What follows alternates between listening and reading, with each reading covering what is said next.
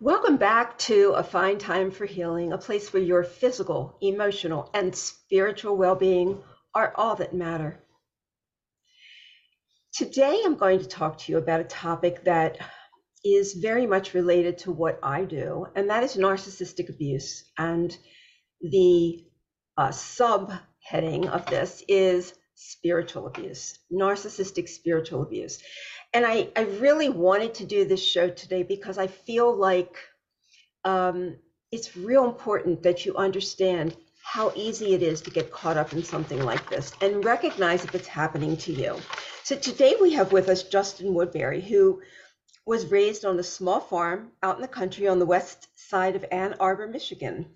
He is a child survivor of church abuse, and he decided to start his life over at age 30 in Littleton, Colorado. There he met his best friend, soulmate, and love of his life, Emily, and they happily married a year later and started their family. But so Justin has been advocating for victims of abuse after he held his son in his arms for the first time and realized the weight of responsibility he would have as a father. Justin, you've made it. Welcome. Welcome Thank to you so Fine Time for much. Healing. You've made it your life mission to speak out against abuse in all forms and to be a voice of victims.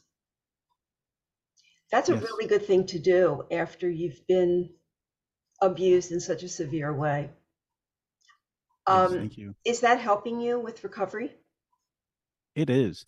It seems like every time I am on another podcast or especially when my book got published or different things like that, or I make a post on Facebook, it's just a little bit of a part of my healing. I feel healed a little bit more. So yes, it is. That's awesome. And the book, I'm sure, was very therapeutic, very cathartic for you.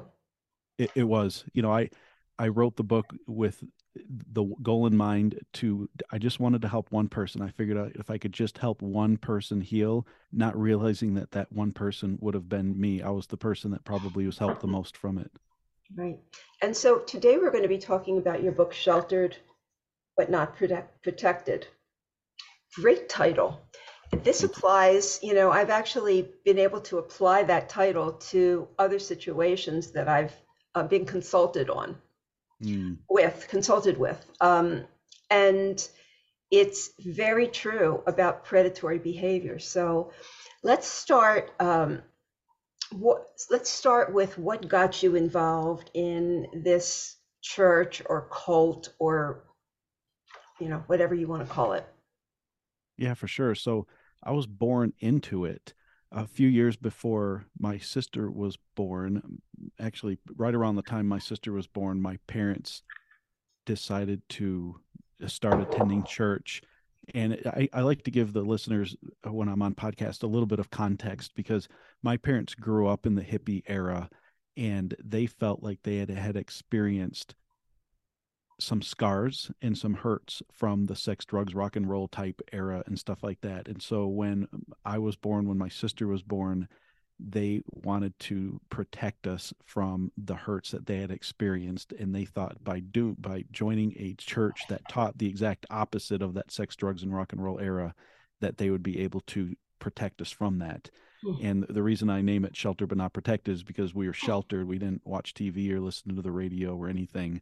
So we were in that sheltered environment, but everything they tried to protect us from happened right within that sheltered environment. But long answer to your question, Randy, I was born into that type of church environment. Okay. And this is just kind of going to the end, but we're going to come back. Did your parents realize the mistake that they had made? Yes, they did. They did for sure. Okay. Okay. So let's talk about what this church cult thing was. So it was called the Independent Fundamentalist Baptist Church, but Yes. you refer to it as a cult-like organization. So why do you call it that?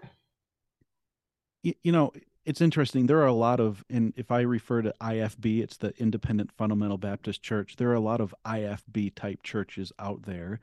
And what was interesting is even other IFB churches called our church a cult for several reasons. One, we didn't associate with any other churches. We were literally an island unto ourselves. There are lots of other IFB churches around, and we wouldn't have anything to do with them.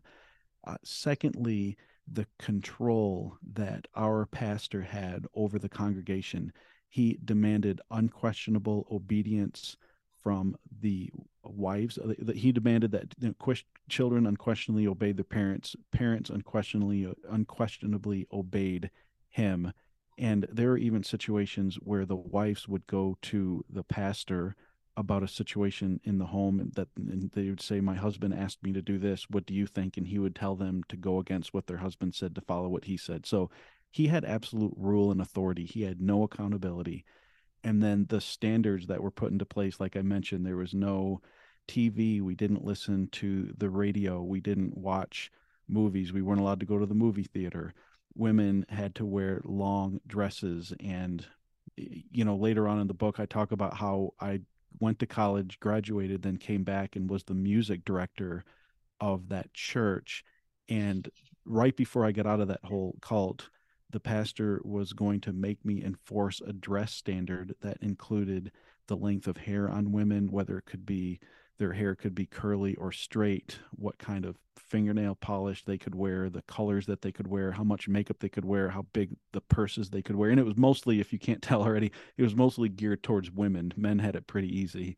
But it just, all of those things combined made it a cult. Sounds pretty horrible. And yet, before you were born into this, was this all going on, or did this kind of ramp up around the time that you started to, be cognizant of what was around you? It seems as if it was a progression of changes.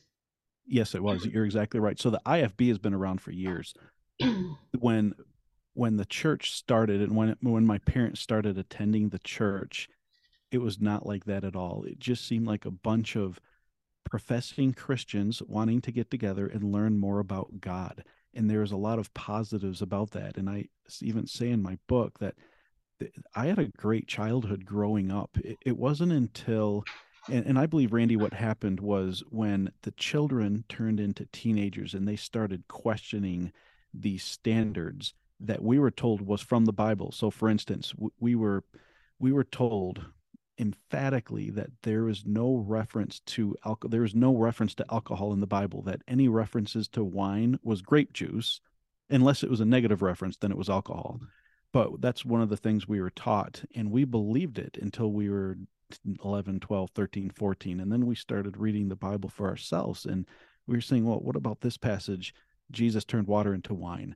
And that's when things started to get really bad, because it was easier to instill this fear of God in us when we were younger and we didn't know any better. But as we got older and started questioning things, then it started to get ugly. So it was a progression, and it got worse as we got older and wiser, because the lies, the deceit, the control, the manipulation had to get stronger.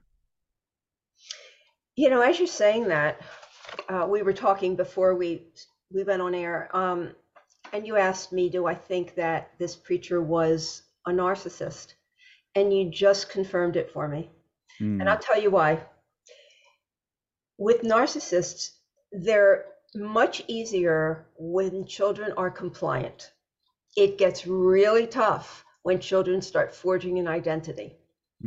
That's when the clash happens. So you just firmed it up. Okay. It's very interesting. It's really interesting. So we kind of got that answer. Wow. You said that many of the rules were intended to keep us pure, especially the younger generation. And so instead of dating, what were the rules? Oh boy. So I could have written a complete book on this, but I'll sum it up quickly. We were taught that if we thought about, or let me back up. We were taught if we thought about of someone of the opposite sex, that it was considered mental impurity. If we had any feelings for them, if we liked them, if we were attracted to them, it was considered emotional impurity. And any type of physical contact, any type whatsoever, was considered physical impurity. And so the what we were taught was, unless that person is your wife, you can't think about them, you can't like them, you can't touch them. And then in order to get a wife, it was a twisted form of courtship, where the father of the boy would go to the father of the girl and they would talk and decide that this was God's will, and then the boy and the girl would have a couple of weeks to get to know each other, and then there's an engagement and then a marriage very quickly. So it was, again, very cultish, but that's kind of what we were taught. So talk about my sexual abuse when I was a junior in high school. I, Up to that point, never held a girl's hands, never liked a girl, never was allowed to think about a girl, and if I did any of those things, I felt really guilty. Yeah, guilt is the biggest motivator for following these kind of crazy rules, and that's embedded into you, and so I understand that. Mm-hmm. And what you're describing, this actually, this these matches between families goes on in certain, ethnicities. It happens in Yes. Indian, in the Yes. Indian race, and also in the very very religious Jewish sects. It's the Okay. same thing. Okay. Yeah, and so it's very antiquated, Mm-hmm. very antiquated. Yeah. At some point, you a woman in this church befriended you. So how did Yes. that start out? It started off very innocently, as most things do, I guess. They came to the church when I was 7 or 8. Very nice family. Their kids were a few years younger than I was. The husband, Fred, was just a nice, funny guy, liked hanging around him. And then the wife, she was a bit of an anomaly because in a church where children were commanded to respect their elders, and there was this separation from them. They certainly weren't friends. They were elders. They were people we had to listen to and obey. Carol Lynn was a bit of an anomaly where she would sit down and talk to me, especially when, and she admitted later on that this was grooming. She didn't call it grooming, but she just said, I had this unnatural attraction to you when you turned 13. But I noticed from the time I was 13 on that she would come and sit down next to me after church and say, tell me about your life. What are you up to? What is your favorite thing to do outside of church? And she really took an interest in me and became what I thought was just this friend, and a trusted friend, because she was a faithful church attender. She wore the long dresses, and she went to the altar almost every Sunday crying about something that she had been convicted about during a message. And she sang in the choir and she played in the orchestra and she was a Sunday school teacher. So she was a someone who I trusted completely. And then she became what I thought was just an innocent friend. And I had no idea what her true intentions were at the time. She was predatory. Very predatory. So what happened? How did all this change with her? Yeah, Because for this sure. is So really the crux of your book. yes, yeah. So and it happened, and I point this out too all the time, that it happened right in front of my parents. In fact, 95% of what I'm about to tell you happened when my parents were either in the same room or in the other room, because that's what predators do. They're just really good. So what happened is I was homeschooled, and when I was 15, my sister graduated from high school, and at her open house, there was a incident that happened between Carolyn and I talk about in my book. But then the most of what happened that I talk about in my book was when I was a junior in high school. I was being homeschooled at the time, and Carolyn called to talk to my mom, and my mom was out shopping, so I was home alone. And when she found out that I was home alone, she said, oh, by the way, I had a dream about you the other night.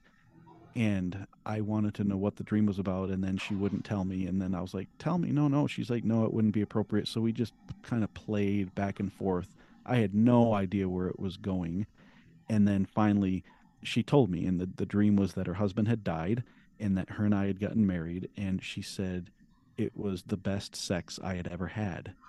Ooh. And so, as I'm sure you can imagine, as a boy, as a 17-year-old boy who had never thought about a girl, liked a girl, touched a girl, or whatever, at least tried not to and felt guilty for doing afterwards, hearing this from this trusted friend of my mom's just uh, I mean, I've been asked before, did you know it was wrong? I had no idea. I had no idea that this was inappropriate. I was just like, ooh, maybe there's a opportunity here where I can learn or whatever. So that turned into about a 3 month long, very twisted, very dark sexual.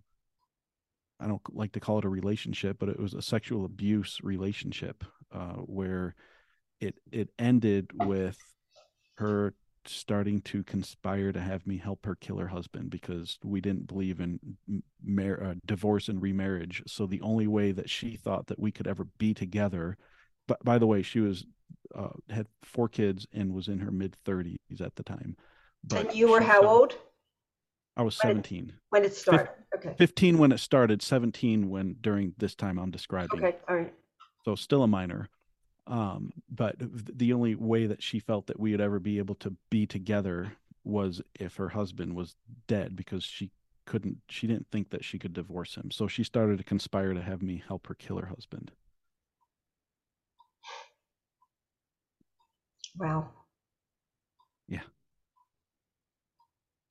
Yeah. That is so messed up, so cruel. Yeah.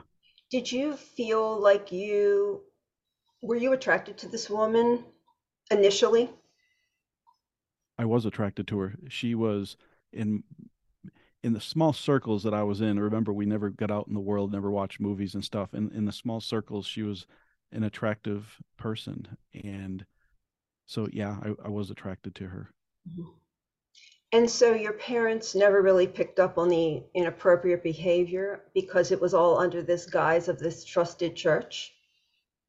Yeah, it's interesting. My mom never did. My dad did. My dad had this sixth sense about him where he one day he saw an interaction between the two of us and she was very obvious and she exploited any opportunity she could to do something sexual. And so I think my dad picked up on it about a month into this 3 month sexual abuse situation, and he sat down with myself, my mom, my sister, and he said, I want you to stay away from Carol Lynn Mathia. I don't trust her. I think that she is after you, that his exact words, Randy, were she was looking for a hard body. I don't know why he said that, but when he said that, my mom burst out in anger and said, Stan, you're a perverted man. Don't ever talk about my friend like that. Mm. And she said, Justin, don't, she didn't say don't listen to your father, but she just said, Stan, this is ridiculous. You need to stop this right now. You're making things up.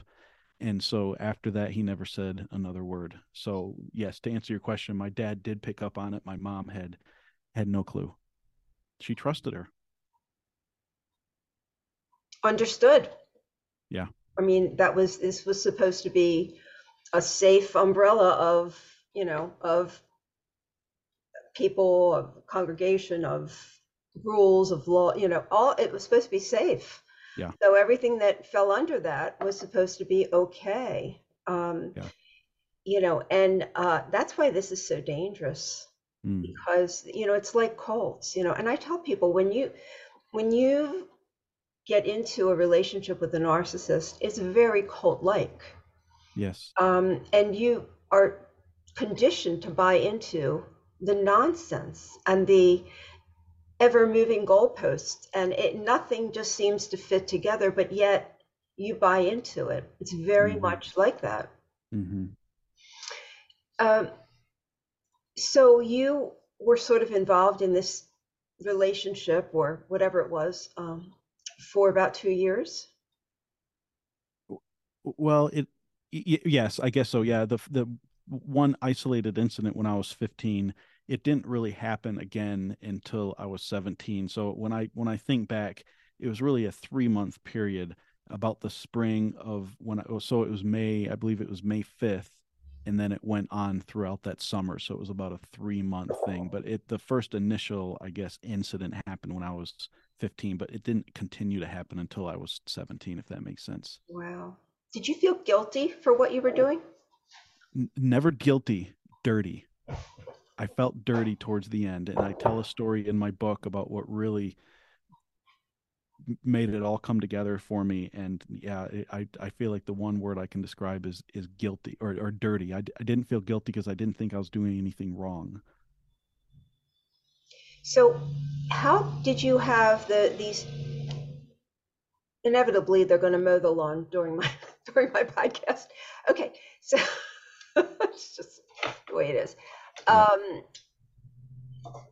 so, how did you not feel guilty when you were breaking all the tenets of this church and this leader? Yeah, that's a great question because a leader in the church was telling me that it's okay. And she was really good, and I was referring to her as the leader. She was a trusted leader in the church, Okay. and she was really good at you know here's an example. We'd be she'd be telling me because I had no idea it's sex anything like so she was like a sex educator, and she'd be telling me talking about oral sex or whatever, and then on a dime she would turn and she's like, I hope you obey your parents, and I hope that you have this desire to go on and serve God. And then she would like preach, kind of give me spiritual advice and stuff. And so confused, yes. Guilty, never. Never felt guilty because this trusted person was involving themselves in it. And so whether it was subconscious or conscious, I had convinced myself this is okay. It wouldn't be, and this is so weird, but and that's what happens when the forbidden, when the normal stuff like liking a girl my own age became forbidden, then the really forbidden stuff became normal for me because I remember during that time, during that summer, a girl my own age asked me out on a date, and she made reference that she wanted to, it was like going to be a one night stand type thing. And I remember telling her, no, I'm saving myself for my wife. And I didn't even think twice about that. But then I called up and would have phone sex with Carolyn or something like that. It just bizarre, I know, but it's that when the normal becomes forbidden, then the forbidden became normal, and that's what it was like for me. That's just that's so interesting psychologically, that you would have this split. But this does happen Yeah. in children who are alienated by their parents, by narcissistic parents. They have Mm-hmm. this split where they talk from two different point perspectives at the same time, and they conflict, but the child doesn't see that. So Yeah. I understand that kind of thing. It's like it doesn't make sense when you look back at it, but in your mind this was reality and it was your truth. Yeah. It really was. And it's hard to explain. I think other victims can understand what it's like to trust somebody and have that split, but it's just it's easy to say, it's hard to explain, I Very think, and hard to even explain. harder to understand. But Hmm. yeah. Yeah, and I always think, I'd love to get into the head of a child going through this and just experience this, because Hmm. there's no way to understand it, and it's very difficult for people who are targeted by Yes. this kind of this child who is hurting another parent. It's very difficult to understand that, but I Yes. do understand the mechanisms that are going on, and so I understand it you know, intelligently, Yes. cognitively, Yes. but I'll Yes. never understand how it feels. Was she doing this to any other children? N- Not that I know of. Certainly, I suspect that it was. In fact, that's how this whole thing came out publicly or privately. But that's what led me to go to my pastor a year later and say, "Hey, watch out for this woman," because in my book I talk about I the next year I graduate from high school and I went to college, and the summer that I graduated from high school, something happened where I just couldn't keep it in any longer. And I went and I told my dad about it, but I swore him to secrecy. And so he promised he wouldn't repeat what had happened. And then I go to college and he called me a couple of weeks before spring break of my freshman year.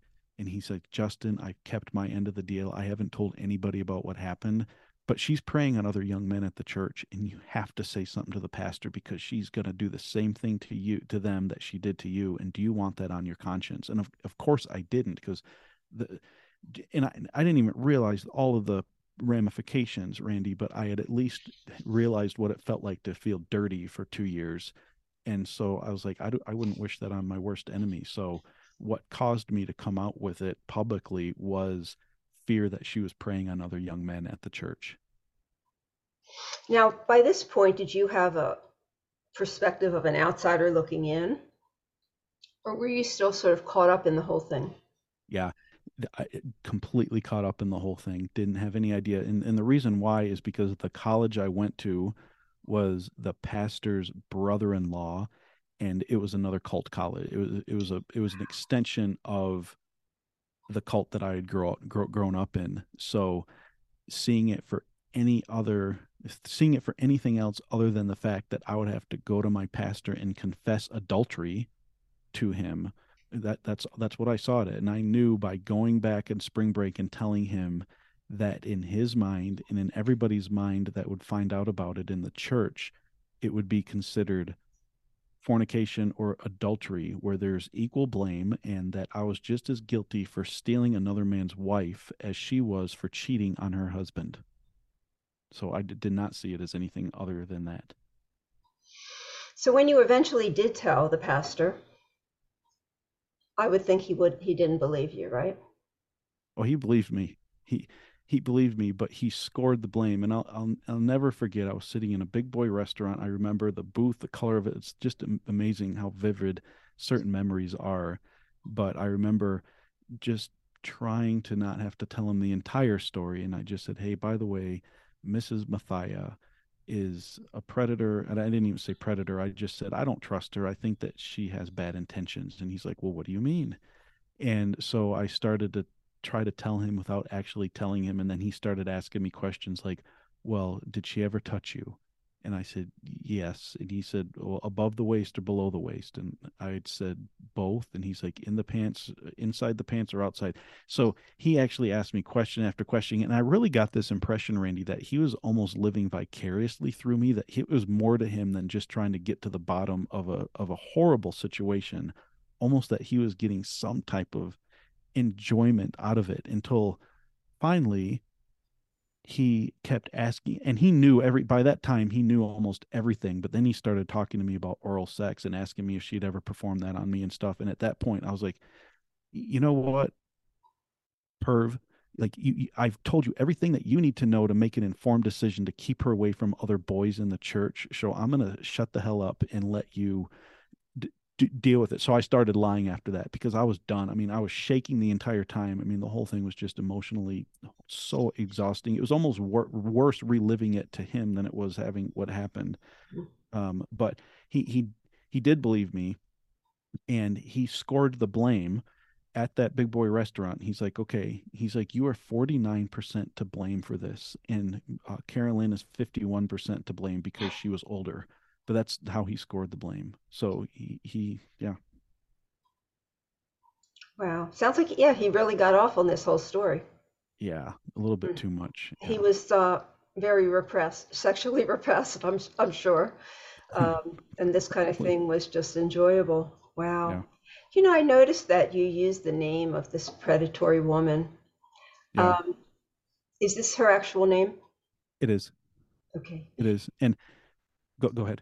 No, I was going to say, so how do you feel about being, being liable? Have you spoken to an attorney before you use this name? Yeah, I did. It's a really good question. I mention a lot of names in my book. Carolyn is the only name that I use that I didn't change. So all the other names I changed, and I intentionally did that for a lot of reasons. One, I believe most of the people in my book were just good people who made wrong decisions. And so I don't see the sense in the whole point of my book was to spread awareness and to call attention to abuse that goes on with churches, but not to necessarily name people and air their dirty laundry. So, but I also met with a lawyer, and he told me that to be on the safe side that I should change names because I could be, held liable or held responsible for slander or whatever. He did tell me that slander, proof of slander is on the person that is feeling slandered, and so he's like, you're probably fine if you use names, but he's like, I'd be on the safe side not. But at the time, I felt like if Carolyn ever sued me for slander, it would draw more attention to her than it would to me, and I would have welcomed because when I did tell my pastor and everything, he never reported it to the police, which he was mandated by law to do so.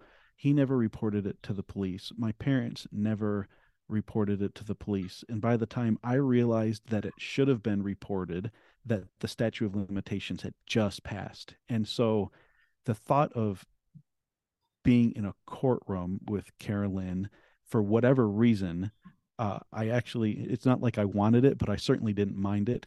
Plus, she's still a predator, I believe. I don't think she's ever been stopped. I don't think she's ever been discovered.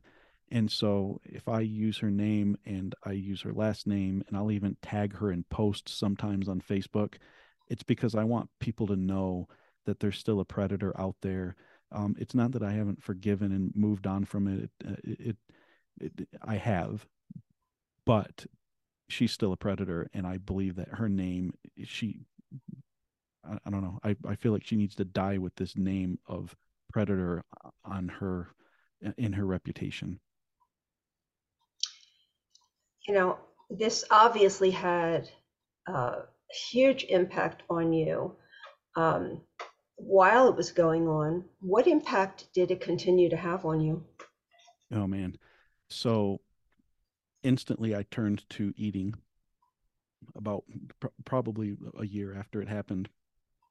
I began finding comfort in overeating. And that was a pattern that continued until about a year ago, where I was able to finally, right after my book was published, it was like something happened where I was able to start really healing. And I had experienced some healing as I was writing the book, and I talk about that in my book. But definitely, some people turn to drugs, some people turn to alcohol. I turned to eating and gained over 100 pounds as a result. I also lost any form of self respect because I did go to college and then I did go back and was the music director for 6 years in the very church that I had been raised up in. And I was under the very pastor who was a narcissist and who was an abuser. And if I had had any shred of self respect, I wouldn't have stepped foot back into that church and put up with what I put up with for 6 years. So it really set me in a downward spiral into this trajectory of just no self-respect, no confidence, overeating, depression, sleeping a lot, and stuff like that. So for about, well, from the time I was 18 to the time I was 38, 39, even 40, I I lived with this baggage that I point back to as a result of what happened when I was, 15 and then 17. Wow, it really changed who you were.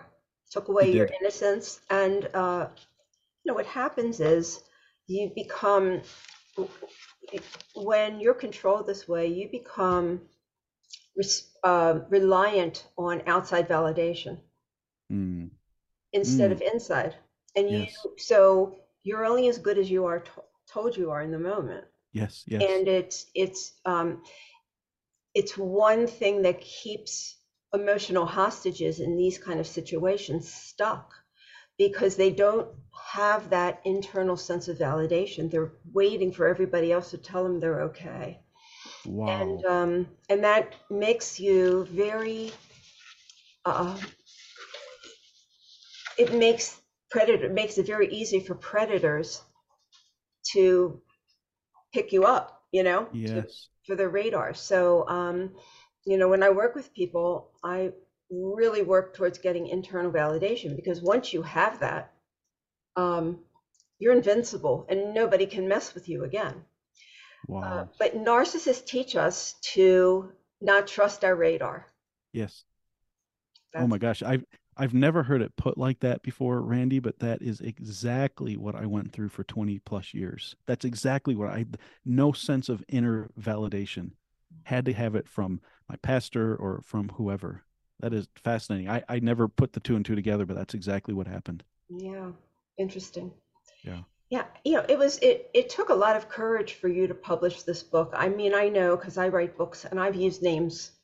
Um, I've changed some, I've used some, that kind of Mm-hmm. thing. I've done the Yes. same kind of thing. And when you finally put that book out there, it's like you just feel like the floor's dropped out from under you. You just don't know what's going to happen. It's like, uh-oh, here we go.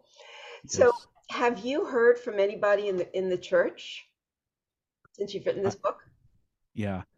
And it's interesting. I guess I would maybe categorize who I've heard from in three different ways. Uh, Probably one way I'd categorize it is other victims. Right after I announced that I was writing this book, this girl who was several years younger than me, by the time I was the youth pastor, or not the youth pastor, but the music director at the church, she was 12, 13, 14. But she wrote to me and she said, Justin, the entire time we attended that church, my dad was molesting me. And she had these horrible stories that told me that just broke my heart. And I, with her permission, I exposed him on social media, and I don't. Yeah, it's a long story there. So I would have victims reach out to me and say, me too, and kind of affirm what I had gone through. Then there's a small group of supporters, and I call them closet supporters because they never liked my page, they never made public comments on my social media, but they would text me or they would email me and say, I had no idea, and I'm so sorry. And then there's a larger group that I would say of people who were haters. When you attack, when you call out abuse, it's viewed as attacking the church, attacking God's church, and it is not looked kindly on. And so I had a lot of people attacking me. I had people threatening to sue me. I even had somebody threaten me with physical harm, that because I was going to expose their story. And so I had a lot of that, a lot of haters. Um, so yeah, a lot of people reached out for sure. And some people think I'm going to hell. Some people think that I'm no longer a Christian and that I'm fighting against God and that I hate God and stuff. And it's funny when they say you're hurting the a lot of people would say you're hurting the cause of Christ. You're hurting God's church. And I would always come back and say calling out abuse doesn't hurt the church. Abuse hurts the church. I'm just exposing it. So, That's a really good point. yeah. Because when I work with people who have had narcissistic parents, they're very, very reluctant to really admit the truth. And it's like, Hmm. because I don't want to bash my parents. They did the best that they Mm, could. And I tell them, mm, this is not about bashing your parents. This is about you yes. doing what you need to heal. But in order to heal, you must understand what happened to you. Hmm. But Yes. this is a very, they call these people that, your haters, they call them flying monkeys, because they take over and they begin to abuse. And the real abuser's hands stay clean and everybody else attacks. It's maddening. Yes. And is that flying monkeys from the Wizard of Oz? Is that where it is? Yes, and Okay. in the world of narcissistic abuse, it's used quite often, Yes. and it's because the flying monkeys in The Wizard of Oz, they had no mind of their own. They just did whatever the witch told them to do, and they Hmm. would go out and hurt people or kill people or whatever it was. And so that has been coined, that's been adapted to narcissistic abuse, and it's used quite often. But that's really what we call it. Hmm. That's Um, good. That's powerful. Yeah. How prevalent do you think sexual abuse is in churches? I believe that many churches are a predator's playground. And so I believe it's very prevalent. And we hear about it in the Catholic Church. And there's this whole thing with the Mormon Church several years ago. So we hear about it different times, but I believe it's prevalent in a lot of churches. And the reason I call it a predator's playground is, in the church that I grew up in, you could dress a certain way. You could carry a big fat King James Version Bible, and you could talk a certain way, and within a couple of weeks of attending that church, they'll slap you in the Sunday school room and say, "Hey, teach Sunday school." And so abusers can hide behind their shirt and tie, or around, behind their dress, and behind their Bible, and behind their spiritual talk and their lofty prayers. They can hide behind that, be considered spiritual, and then have access to children. And in an environment where it's mandated separation of church and state, churches are really their own, they're on their own island, or at least they think they are, and so they don't have to put protections in place, and background checks in, mandated background checks in place, or mandated two people in a nursery at a time or something like that. And so predators know that, and they come to those churches and they prey on them. And I'm not saying every church is like that, but most of the churches that I know of are that predator's playground because of that. So I think it's very prevalent. I agree with you. I think you explained that really well. It is a Yeah. great place for them to hide out, Yeah. and not get caught. I've had clients come to me who have been abused by their church. They went to complain about an abusive spouse and got shamed Yes. Yes. and told us that they need to make this work. And ultimately, the abuser, who is generally very friendly and likable, um, they are the one that gets liked, and this person is the one that gets shunned. And I hear this a lot. Yes. And And and it's I would even very, go ahead. I was just going to say, I would even go as far, and I don't know if this is be a very popular statement, but sometimes I wonder if another reason why that's a predator's playground, or is because some of these people truly feel bad that they are this sick person, that either they're abusers or whatever, and so they go to church to try to get help. And what they find is they're not getting the help, because a lot of these things you can't go to church to get help for, but they go to church to get help and then realize how easy it is to fall back into that predatory behavior because there are no Wow. checks in place and stuff. So I don't know if that's the case, Randy, but I just wonder sometimes if there are, and I'm not excusing abusers, but it just makes me wonder if there are some of them who go to church to get help and then wind up being worse. I think it happens. I also think that some leaders, preachers and pastors and things like that, are narcissists, Mm, and they take on this, um, this role yes. because it gives them power over other people and other people's Hmm. minds. So I think that is happens quite often. Yes. And Agreed. then everyone listens, just like in your church. You listen blindly to this person that you trust that's representing God. Yes. And there are a lot of people who would visit our church and leave because of that very thing that you just said. But the ones that stayed just did. They listened, they unquestionably obeyed. It's crazy. It is crazy. So, backing up, so this woman wanted you to kill her husband. How did she present that to you?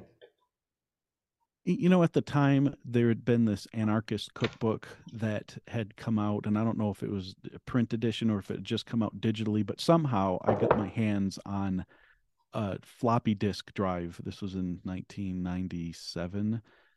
I had gotten my hands on this floppy disk drive of the anarchist cookbook. And so as Carolyn was grooming me and asking me, "Hey, what do you like to do outside of church and stuff?" I told her, "Hey, I'd like to uh, I I like to read this cookbook because it was fascinating to me as a 16, 17-year-old teenage boy." And I would tell her about different recipes that I would read about. I never did any of these things, but it was fascinating to me to read it. And so there's this one particular recipe where you could supposedly extract tobacco from chewing tobacco and turn it into this toxic liquid and stuff. So I had told her about it. So, there's this one day that we were talking on the phone, and she began sobbing on the phone, and I said, "What's wrong?"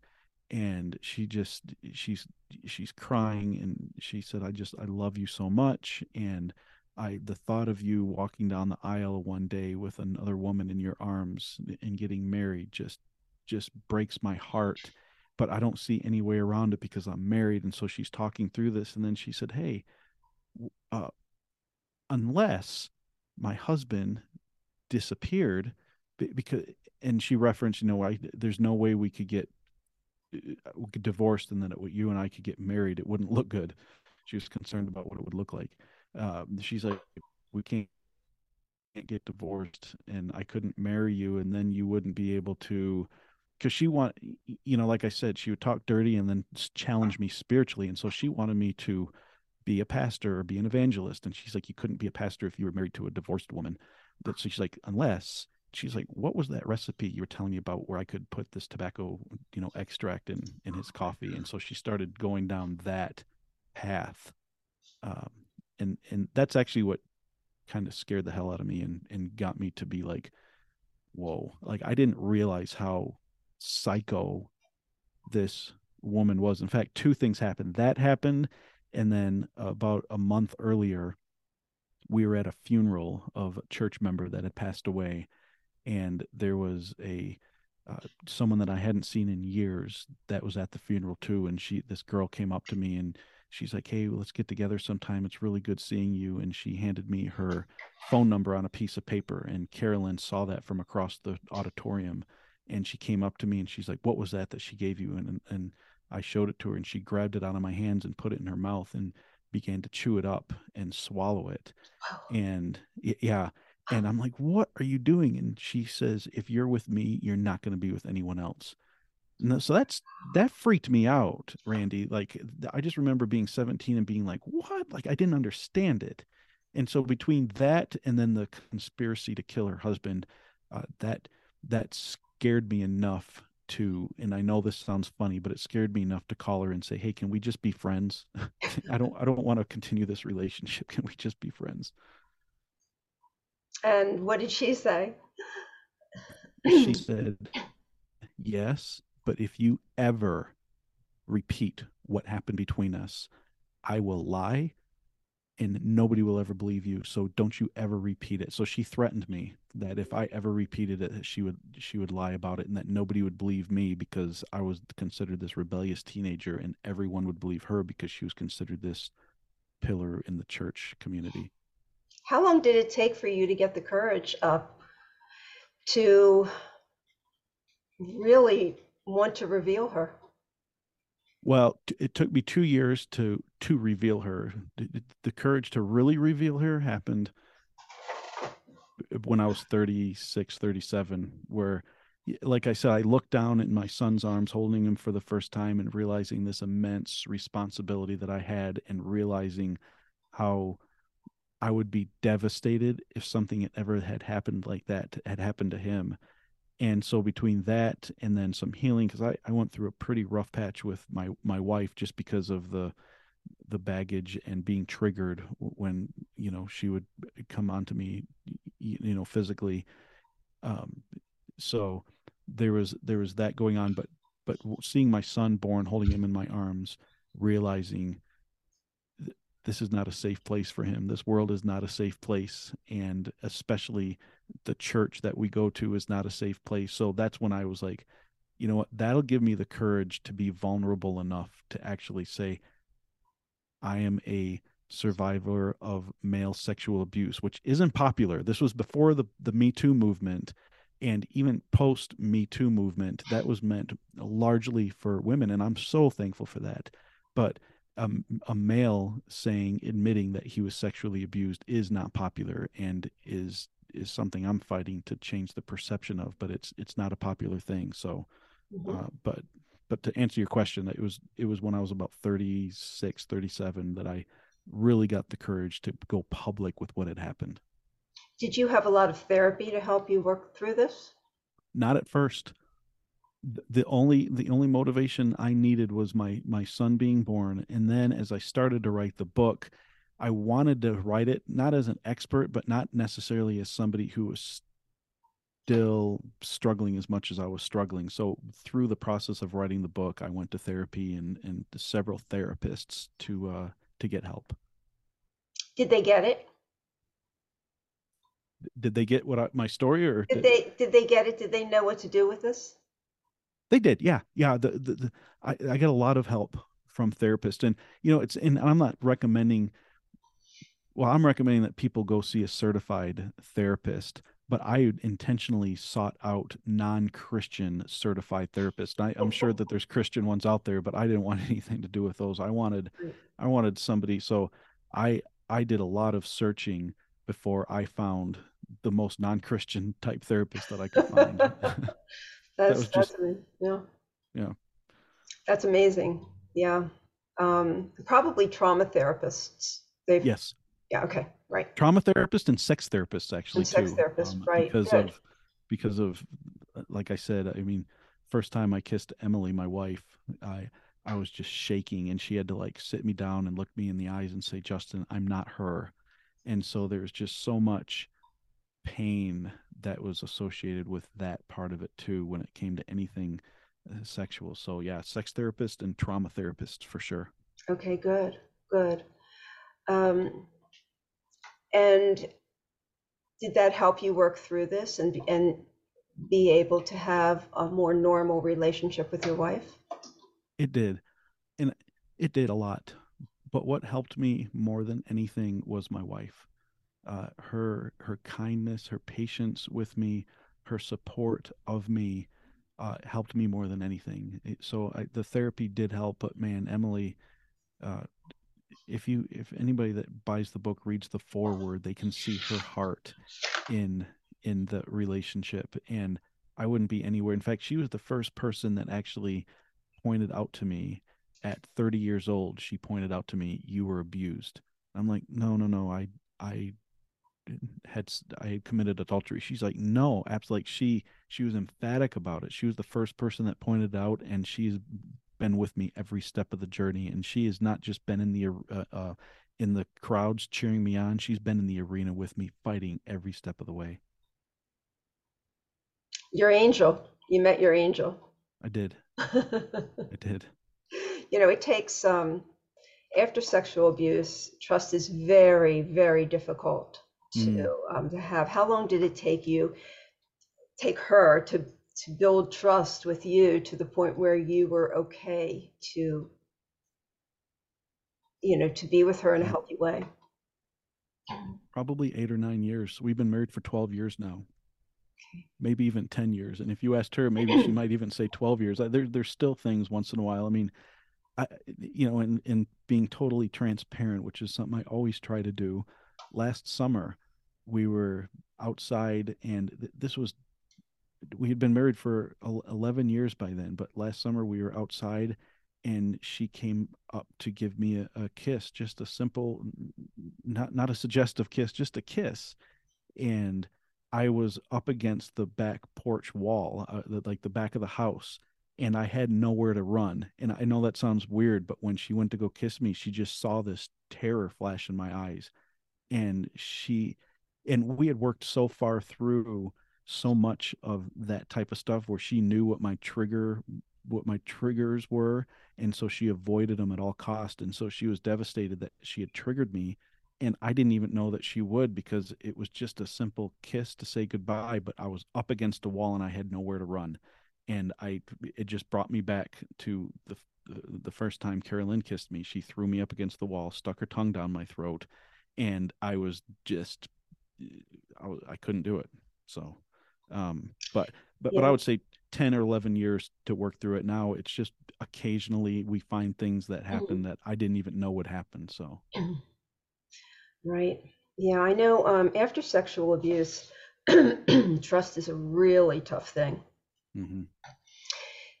So Um, so for people who are listening and say, well, I'm a religious person, or I have I have faith in the Christian religion, or I want to have a house of worship to go to support that. But now you're saying it's dangerous to do that. So what would you say to people who want to continue with their religious practice? I support that. I'm not against, well, I'm against religion. I'm not against people wanting to have to be Christians. Um, what I read in the Bible is a God who's loving and who says it's better for you to have a stone tied up on you and you be thrown into the uttermost parts of the sea than for you to offend one of these children. And so that's what I see when I read my Bible. So I support people wanting to be Christians or whatever you want to call it. I am against religion. I'm not against church, but I'm against religion. And so I would just beg parents who say, well, your story's fine for you, but I'm still going to attend a church. Um, just, I'll email you the last chapter of my book to help tell you what to watch out for, and stuff like it doesn't matter, but I would just say, watch out. And the people, people think of a predator as the Hannibal Lecter type that you see in a movie and stuff like that. And Carolyn was nothing like that, and most predators aren't. Otherwise, they wouldn't be able to get in and gain the trust. So, I always, Emily and I always talk about this. The people who we like the most, we're the most suspicious of, because they're the ones that are gonna do something right in front of us or behind our back, and it's the people who we don't trust that we're not as suspicious of, if that makes sense. So, um, always be watching, always be looking at that. Don't attend a church that doesn't have background checks and a two-person rule for Sunday schools or nurseries. I mean, that's just common sense. And then keep in mind that just because somebody's passed a background check, it might just mean that they're really good and they haven't been caught yet. So there's so many things. So I would say go to church, but be cautious. Never let your guard down. What I try to convey all the time is this is a highly predatory world. Mm-hmm. You know, we're not living in a time where you can give people the benefit of the doubt, you can blindly trust people, because predators abound. They're Yes. everywhere. I think at Yes. least 1 in 4 people in the Wow. global population is predatory. I really do. Wow. And so you've got to be educated, and you have to know Mm. what you're looking for. And I have a very similar. I was raised Jewish, but I don't Okay. practice it because of the Okay. way it was presented to me. It Yes. made me, and I would sit there and I'd be reading the Torah or the book or whatever, and God was always so angry and revengeful, and I'm like, Yes. that's not God. Yes.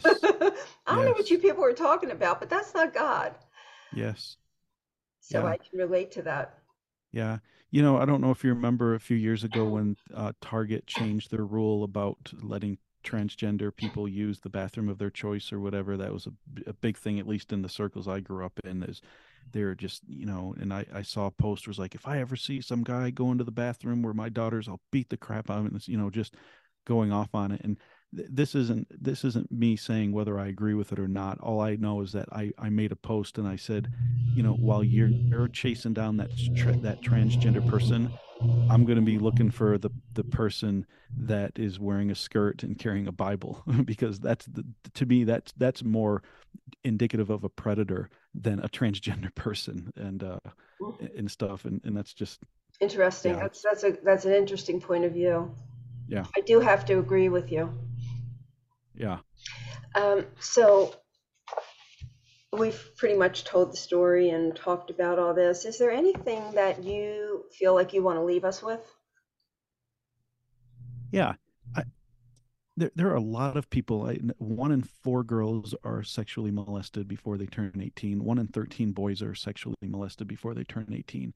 And so I know that people listening, that they've experienced that, and they're in all different walks of life. Some of them have moved on and they're thriving, uh, even better than I am. Some of them are still caught up in it. Unfortunately, my experience with being on Facebook and following different groups and being in a community of abuse survivors is that they're still healing and they're still hurting from it. And they have not been able to move on. And it took me from the time I was 17 to the time I was almost 40, 41, and I'm still doing it, but I hopefully just an encouragement to people that are listening out there that are still suffering from that PTSD or being triggered or whatever, that there is hope, and that I don't know if it's time heals all. I'm still trying to figure out what happened even in the past year or two where I didn't lose the desire. I found the ability to eat healthier, and I've lost almost 100 pounds, and my relationship with Emily is better than it ever has been. I don't know exactly what that did, but I know part of it was time for me, and telling my story was part of it too. But I just hopefully it'll be an encouragement for people that it looks really good on the other side of healing. And I don't know Mhm. if I'm there yet, but I'm close and I'm loving it. So I like that message. I really yeah, do. It's a very important for yeah, people to understand that. I always say you don't have to hurt. You don't have to mm, suffer. You don't have to hurt. There are that's right. people that can help you. Yes, And it's not, some people are just so resistant to getting help and they think it's going to pull it out of them and they're going to suffer. They're going to be traumatized again and everything like that. yes, If that's happening to you, you're not with the right person. that's right. You That's need to right. just keep finding people until you find the right person that you're comfortable with and that you Yes, trust is real important. yes, yes, exactly. So Justin, you mentioned Facebook and you mentioned email, and why don't you tell us how all these things, how we can reach you, and if there's a website Yes. too? Yeah. So I do have the Facebook page, Sheltered But Not Protected. And I have an email address, Justin at sheltered but not, or shelterednotprotected.com. So the but's not in there. So Justin at shelterednotprotected.com. Okay. My website is shelteredbutnotprotected.com, and people can reach me through there. I don't really have a phone number that I give out for No. people to call, but then if people want to buy the book, they can either reach out to me and I can send them a book, or it's on Amazon, it's on Barnes and Noble, it's in Walmart, it's on all through online. I'm not sure if it's in any physical bookstores, but it's online. And if you just type in "Shelter but Not Protected," it'll pop up all over the place. Okay. And I urge my listeners, if this is resonating with you or waking something up in you, contact Justin and share it with him because he is a trusted source that you can talk to. He's been through the trenches, and he might be a good person to talk to. So reach out. Don't be afraid to reach out, and don't feel alone in this. Yes. Wow, what a story. It's so good to know that that your life is has turned around and there's been healing and your relationship's getting better. And how does it feel to be a father? Amazing. Amazing. And I'm a father of two beautiful kids. One, Juliet, she's 7, and she's just like her mom, very outgoing, very energetic, very friendly. And then my son is Jackson. He's 8, and he has special needs. So he is autistic and he has speech apraxia, so he's nonverbal. And it is such a privilege to walk alongside my kids during their journey, and to even be that voice for my son, who literally doesn't have a voice. I mean, there's a whole nother side of my life that I didn't talk about during this interview, but it's my son and the constant challenges that he faces every day as somebody who is nonverbal and knows what he wants to say but just simply can't say it. And if something ever happens to him, he can't tell us either. So we're even more vigilant to protect him from from the bad, because even if something happened, he couldn't tell us about it. And so, but anyways, it's such a privilege to walk alongside them and watch them grow and have a part in that. We love it. I love it. How does he communicate? So he knows some sign language, not a lot, and then he has a little talker, and he can push buttons on that talker, and he can talk in sentences, but he just can't verbalize anything. Will he ever be able to? Probably not. There's hope. We have him in speech almost every day, and he's in an integrated classroom for kids with special needs and stuff. But they said that we should be hopeful, but not to be disappointed if it didn't happen. And we're fine if it doesn't. He is perfect just the way he is. And we just want him to be all that he can be. We want him to be happy, but we have no expectations for our little guy. We're just thrilled with who he is. Good. Yeah. I'm glad we talked about that a little bit. I'm glad you brought that up. Yeah. Okay. Well, it's really been great having you. What a great story. Thank you so much. Thank you for letting me share it with you. Yeah. I really appreciate it, and I enjoyed talking with you. Thank you so much, Randy, and thank you for all that you do too. It's a privilege to be on here and to be talking to you, so thank you. Thank you. All right. Have a great day. You too. Thanks. It is Ryan here, and I have a question for you. What do you do when you win? Like, are you a fist pumper, a woohooer, a hand clapper, a high fiver? I kind of like the high five, but if you want to hone in on those winning moves, check out Chumba Casino. At ChumbaCasino.com, choose from hundreds of social casino-style games for your chance to redeem serious cash prizes. There are new game releases weekly, plus free daily bonuses, so don't wait. Start having the most fun ever at ChumbaCasino.com. No purchase necessary. VGW. Void where prohibited by law. See terms and conditions. 18+. Don't you love an extra $100 in your pocket?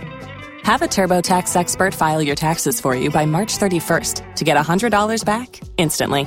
Because no matter what moves you made last year, TurboTax makes them count. That means getting $100 back and 100% accurate taxes, only from Intuit TurboTax. Must file by 3/31. Credit only applicable to federal filing fees with TurboTax full service. Offer can be modified or terminated at any time.